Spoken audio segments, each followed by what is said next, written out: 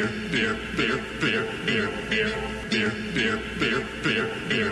you like beer? Do you want to learn how to make your own beer? It's time for Just Brew It, brought to you by Niagara Tradition Homebrew. Here's your host, Jeremy White and Bert Deister. Good Saturday morning. Welcome to Niagara Tradition's Just Brew It on ESPN 1520. Jeremy White and Bert Deister. It's a good day to brew because you got rounds 4 through 7 of the NFL draft. So good stuff on TV. And of course, you can track how the Bills are doing. And, It's 4 through 7. You'll hear the names, and you got to Google them. Good background decide sound. Whether you like them or not in 5 minutes. Good background sound. So that's cool. We're also a week out from National Homebrew Days celebration at Niagara Tradition. So we're going to have lots going on. We have our morning beginning brewing class. So tickets are available online for that. You do have to purchase tickets for the class. That's going to be at 11 o'clock in the morning. And then we have our tasting and all-grain brewing demo at 1:30. And we got a little bit of a treat. Well, we got a couple of treats here for you. One, all of the staff brewed a different beer, as we've been talking about on the show. And so we all brewed a beer in store, and we're going to bring them back and serve them on Saturday. As well as we have Keith, the fellow who's teaching our beginning brewing class in the morning, has a grainfather. And he goes, oh, do you want to use it for the demo? Because he's been itching to use it more. And I said, if you want to do the afternoon demo, I'll hang out and, we can play around with your grainfather. So we're going to have one of those in. We're going to be brewing with it. We're going to play around with it. So if you want to come check it out in action, come on in at about 1:30, 2 o'clock, and we should be starting to mash in. How popular has that been as an item? It's been fairly popular. I mean, it's an expensive item, right? Yeah, well, not compared to a lot of other of its competitors. If you look at buying a whole complete brewing system, otherwise, you're looking at about 3 times the price. You're usually about $3,000, whether you're looking at Blickman or like SS or any of these other independent manufacturers. You're looking at about $3,000 for an all-in-one brew system. Once you start looking at a pump, a thermostat, and a wort chiller, where this is an all-in-one unit. It comes with 2 heating elements. It comes with thermostatic control. It comes with a pump. It comes with a counterflow wort chiller. And so there's really nothing besides the fact that it's only available in, I think, 8.5 gallon is its total volume. A lot of people are pushing out 5.5 to 6 gallon batches with it. Besides the fact that you're limited to 5 gallon batches in size, there's no advantage to any of these more expensive brew systems. So even though you have a $3,500 brew easy, you should be able to hit all the same temperatures, all the same ratios, and all the same marks out of your grainfather brewing system if you want to.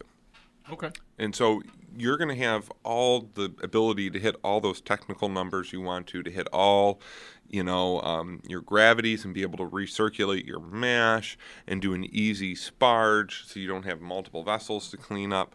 But you're going to pay about the third of a price otherwise. And they're very nice. They pack up very easy. That's another thing. If I could highlight the grainfather, why I think it's so popular, storage. They're the only one that thought about storage when it comes to their unit. And what it comes down with is the basket, the wort chiller, everything that comes with the system can fit inside of it when not in use, and I've seen a couple people put it into their cupboards. And that I'm real jealous of. To have a brew system underneath the kitchen sink ready to go. And the price point on the grainfather? It's a little over $1,000. Now, as compared to all the stuff you get in the grainfather, if you had to buy everything else, what's the difference in price there? Considering all the... Put it together yourself, and you kind of sacrificed a little bit on some things, so not as big as a counterflow chiller. You went with 1 heating element, not 2. You're definitely going to be over the price point of, I think, $1,100. Really? You're going to be up probably $1,500. So it's basically buying everything at once, and you're saving like 50% of the cost, or a third of the cost. Yeah. Making me think about the price of my system, and that's not something I want to add up. I've been kind of adding on to this for 15 years. I don't want to know what the total cost of the system is. As you talk about it, I think, maybe I should get that. But then I think, I've already got so much that I already spent. That it is perfectly, in working order and everything. Yeah, and so you have to look at the price of assembling like a whole new brew stand and how you want to change your system around. But then you also have to look at the convenience, too. Again, you can put everything in here and store it in a kitchen cupboard or in a hall closet, and it's going to be tight, compact, and out of the way when you're not using it. That can't be said for my equipment. Yeah. That's for sure. All right, so National Homebrew Day celebration, that's going to be next Saturday. Beginner brewing class, email about tickets. You can go to nthomebrew.com to sign up for the email. And 10% off all ingredients Tuesday through Saturday. This is in-store, and online. Now, it won't appear immediately when you cash out online. What you're going to do is you're going to cash out online, and then about 12 to 24 hours later, you're going to see the total come down 10% off all the ingredients. We can't tell the website to only do things you can eat, and so we have to apply the discount individually. Gotcha. But we'll do that to your online orders. If you want to have an in-store pickup, if you want to have a mail order, yes, you still get the 10% off all ingredients. That's bags of malt, specialty malts, hops, Y yeast, additives, anything non-taxable, wine juice, is all 10% off. And so you can put that order in online. We'll apply the discount for you, and you'll get it in the mail. Okay. The all-grain brewing demos at 1:30. And the beginning brewing class at 11 a.m. You got to sign up online. Okay. And tickets are still available at the website. Tickets are still available. Okay. Now, we've mentioned a few times hop hash. As we continue to mention, is it picking up? Are more and more people coming back with reviews, good things to say about the El Dorado hop hash? Yes, they are. We are, getting... have gone through multiple orders of it. We kind of did a kind of trial order, see what people thought. We've used a little bit. It's really got a lot of kind of intense fruity flavors. We're actually going to use a little bit in the beer one of the beers we're serving on next Saturday. We'll have a New England style IPA that has some of it in it. Okay. But, I think you'll be impressed with how little hops it takes to provide a lot of flavor with this stuff. Do you think you'd be able to identify a hop hash beer versus a non-hop hash beer? You would have thoughts about it. Okay. You know what I mean? It's kind of like when you see really good CGI, you can't help think, is this real? And you feel real bad if it's going to be like that, because you never really know. And you want to know what? I think a lot of brewers are putting in everything. It's nice to have a little bit of mystery to your pint still. And I don't know. If you'll see it on there, they might say El Dorado. I don't think they're going to tell you it's hop hash in the beer. And it's hard unless you're looking at a recipe to say, no, there's no way they got this flavor out. There was no way that I'm going to call out somebody at a bar and say, this beer has hop hash in it. Mm-hmm. I'm not going to make that call. All right. But you'll question it, because you'll start seeing these thin beers, not a lot of resin, not a lot of real bitter hop flavors, but a whole lot of kind of rich, fruity flavors. And that's going to be the hop hash. That's going to be the cryo hops. Yes, breweries have been getting these flavors other ways, and you look at like Trillium, and they seem to have a lot of tricks to do it. But it's going to be hard to pick it out, I think. Yeah. So there's a limited supply of Galaxy hops still in stock, though. Yep, and we have those in the store, limited 2 per customer, $3.50 an ounce. But they've been moving fairly regularly. We haven't seen a full order come in, so we still have the limit at 2 per customer. As soon as we start seeing our full orders come in of Galaxy, we'll start lifting the limit, and you'll be able to grab whatever you want, hopefully in pounders again. But we'll see how that goes. And you wanted to talk today about the rhizomes you've got. Yes, the rhizome sales are taking off. We're starting to get low on some varieties. So if the trees in your backyard and everything are starting to open up, and the tulips are there, and so are the daffodils, the hops should have been in already. Ours at the store are probably a little over knee high. So we got about 18 inches of growth. We've already trimmed them back once. We might have to do that again, but they're taking off. So if you're thinking about planting hops, yes, you can do it all the way out to early June. But if you're trying to give them as much advantage as you can, get them in now. You can always transplant them later. So we have them at the store. We still have Brewer's Gold, Cascade, Centennial, Chinook, Columbus, Crystal, Fuggles, Goldings, Liberty, Magnum, Mount Hood, Northern Brewer, Nugget, Sterling, Tetning, Willamette, and Comet. So we still have plenty of varieties available. And if you're looking for a simple one to plant, we would always suggest Cascade, Goldings, or Columbus are going to be very easy to grow. So is Northern Brewer. And we have plenty of those for you. Come in late looking for those ornamental hops. But if you're coming in looking for even an ornamental hop, we always tell you they're very easy to grow. Spend a couple minutes, look what hops go into your favorite beers, and grab those ones to have in the backyard. And if nothing else, you can use them as kind of like a decoration when you're serving like a nice pint. Is there one that's significantly more difficult to grow than the others? Well, we could put a classification of hops in there, and that's going to be your kind of Eastern European hops. Now, a lot of these, you notice you don't see Saaz on there. You see Sterling. You don't see Middle Fruit. You see Mount Hood. So they've been kind of naturalized to our soil in a way. They haven't been all grafted or cross-pollinated. Some of them have. But they have been acclimated to our soil. But still, those Eastern European rhizomes tend to have a very narrow rhizome. So if you were looking at hops like a tree and the below ground portion kind of being the trunk and holding a lot of nutrients and holding a lot of water, these Eastern European varieties have very narrow rhizomes, so very small area for them to hold water, to hold glucose, and they tend to be a little more finicky than with how much water is getting to the soil and hitting any dry spells, not getting in the ground early enough, just because they can't hold on to much glucose as much water. So when you see that dry spell, they dry out quicker. Do you see that hops generally do better maybe in a raised bed than just flat out in the ground? If you're going to be a tented of them, you got better chances in a raised bed. Okay, like with a weed control barrier on the bottom. And a weed control barrier, you're not going to get swamped out. You can acclimate the soil. You can kind of put a barrier underneath the raised bed so the water doesn't leach out as fast, so that you're not leaching, acids and other important nutrients out of your soil by overwatering. So there's definitely an advantage to a raised bed. While I do have some hops in pots, I don't have any in raised beds. I do all mine in the ground. I do kind of acclimate the soil. I do mound them the first year, which kind of allows them to self-plant, but it also keeps some of the rhizome well above the water table, especially when we've had rainy weeks like this, right in the middle of the kind of first week that they're really coming up strong.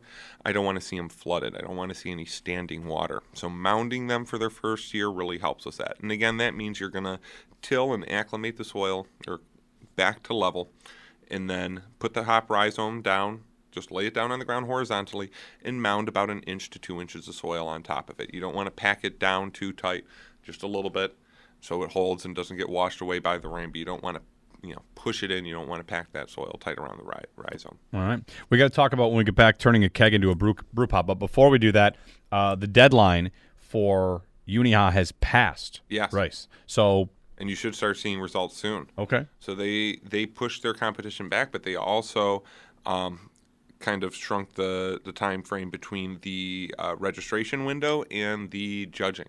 So you should see information start coming out on that soon.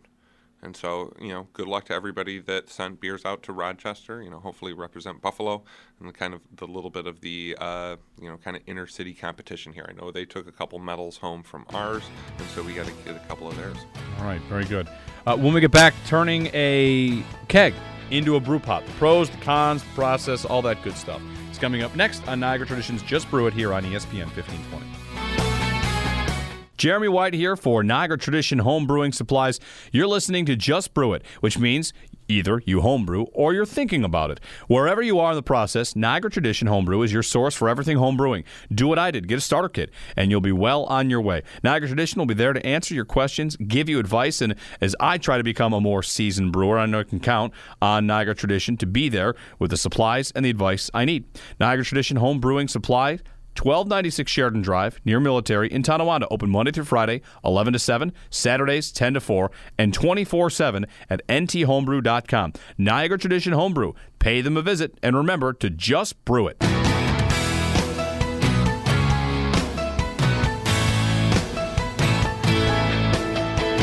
Welcome back to Niagara Traditions Just Brew It on ESPN 1520. We're just in the break here planning out future shows and all that good stuff. Again, National Homebrew Day celebration is a week from today. Morning beginner brewing class. There's an email going out about that for tickets, or you can go to nthomebrew.com. Tasting and all grain brewing at 1:30 with the Grainfather, and 3 beers that you guys made in-house will be serving. So good stuff for National Homebrew Day, which is actually Sunday. Right. Everybody's going to celebrate on the 6th. Saturday. Why the Brewers Association made kind of a retail holiday on a Sunday, I don't know. Yeah. But everybody's going to celebrate it Saturday. All right. Before we get to turning a keg into a brew pot, summer drafting supplies. We talked about this a little bit last week, like things you might need. Say you walk out to the garage. Maybe you're not a winter brewer, you're a summer brewer, and you're trying to look around and see what you've got. Things for the summer that you might need. Big brew pots. We're going to talk a little bit about that. We have burners.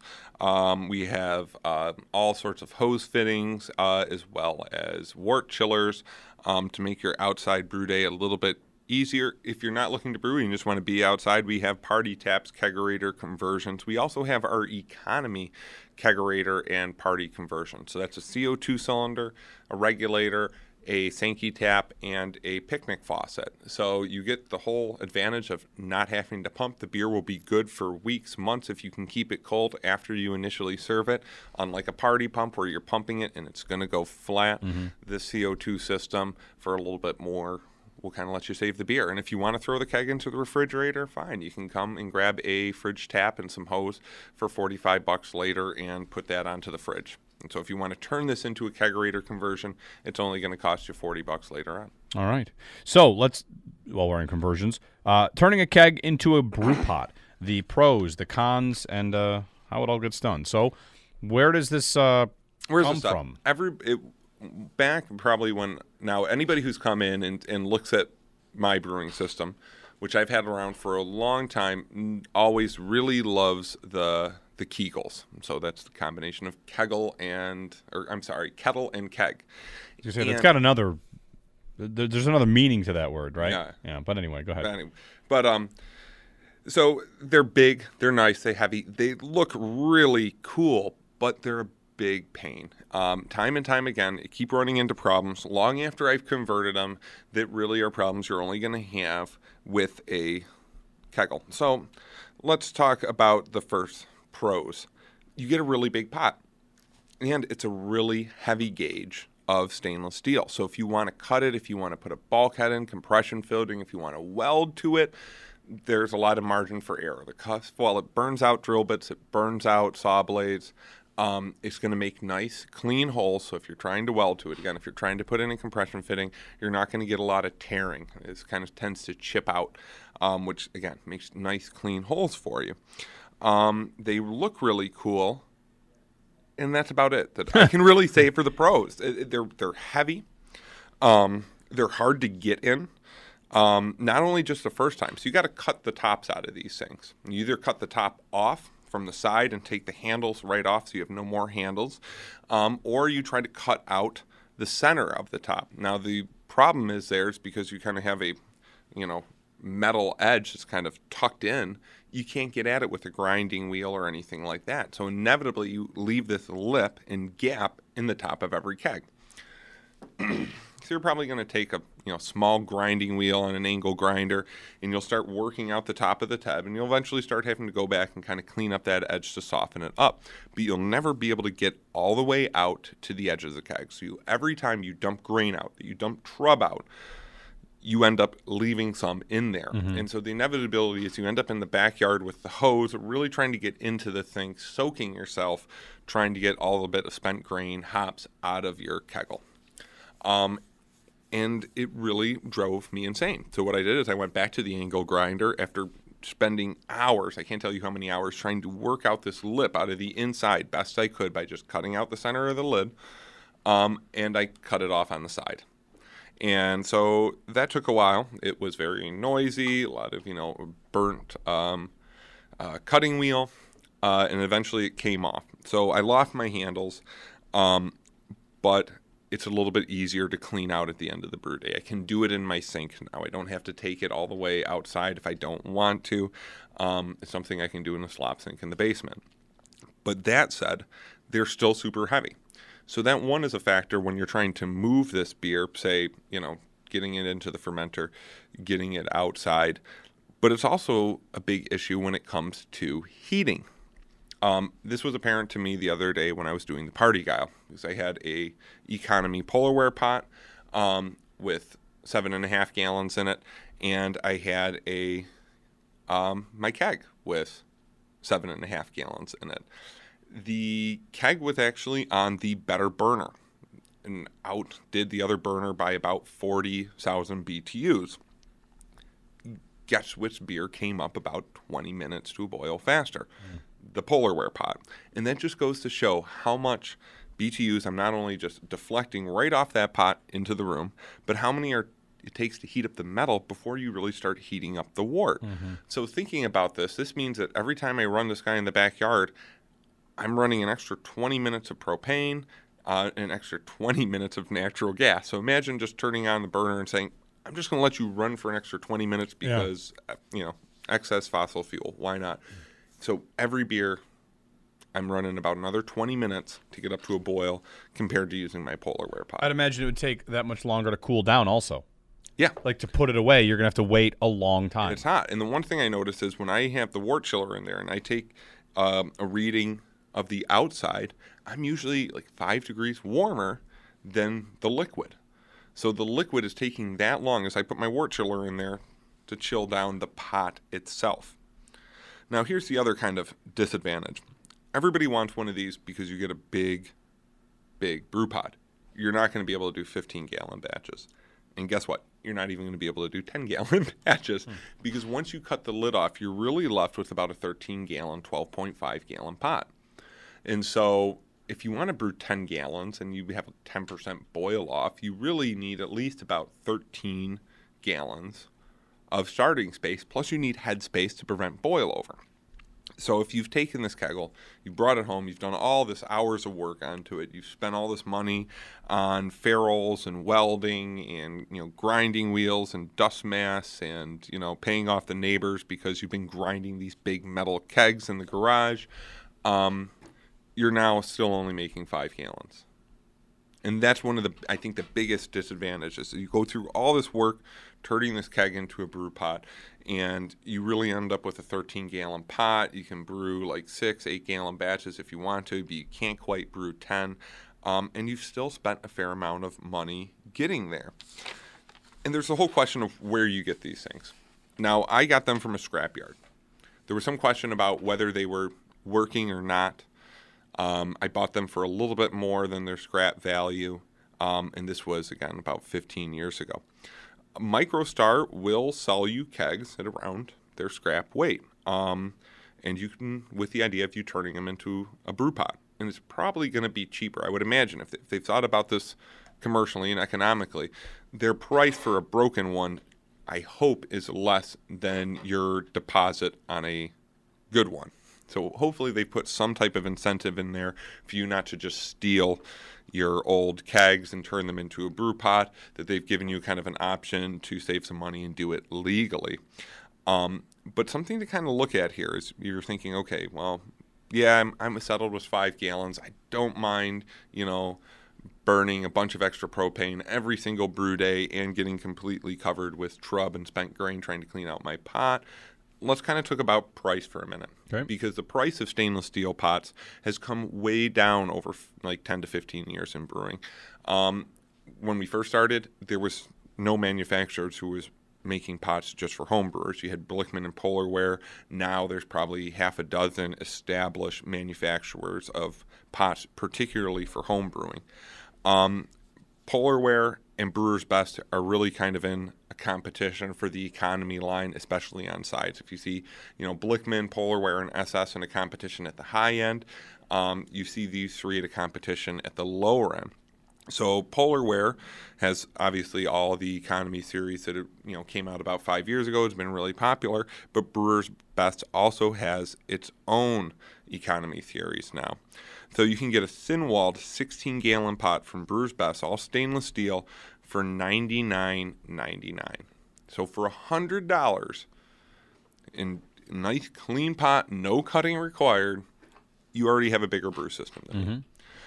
If you want to get a little bit fancier, you go on to the Brewer's Beast pots. Now, these are a bit heavier stainless steel. They include a really good lid. They have riveted handles. They have a tri-clad bottom, and they're induction ready. They come with 2 half-inch female ports welded in. So you have one 6 inches off the bottom and one about 1.5 inches the bottom. So one for a thermometer, one for a spigot, or if you want to do like a recirculation system, you don't need the thermometer. You can use them both for a ball valve. But an 8-gallon. So we're talking induction ready, heavy stainless steel, tri-clad bottom, $100 for an 8-gallon. That's with the 2 ports. 16-gallon, $150. So $150, and you have a pot that's 3 to 4 gallons, bigger than mine. This is my converted keg.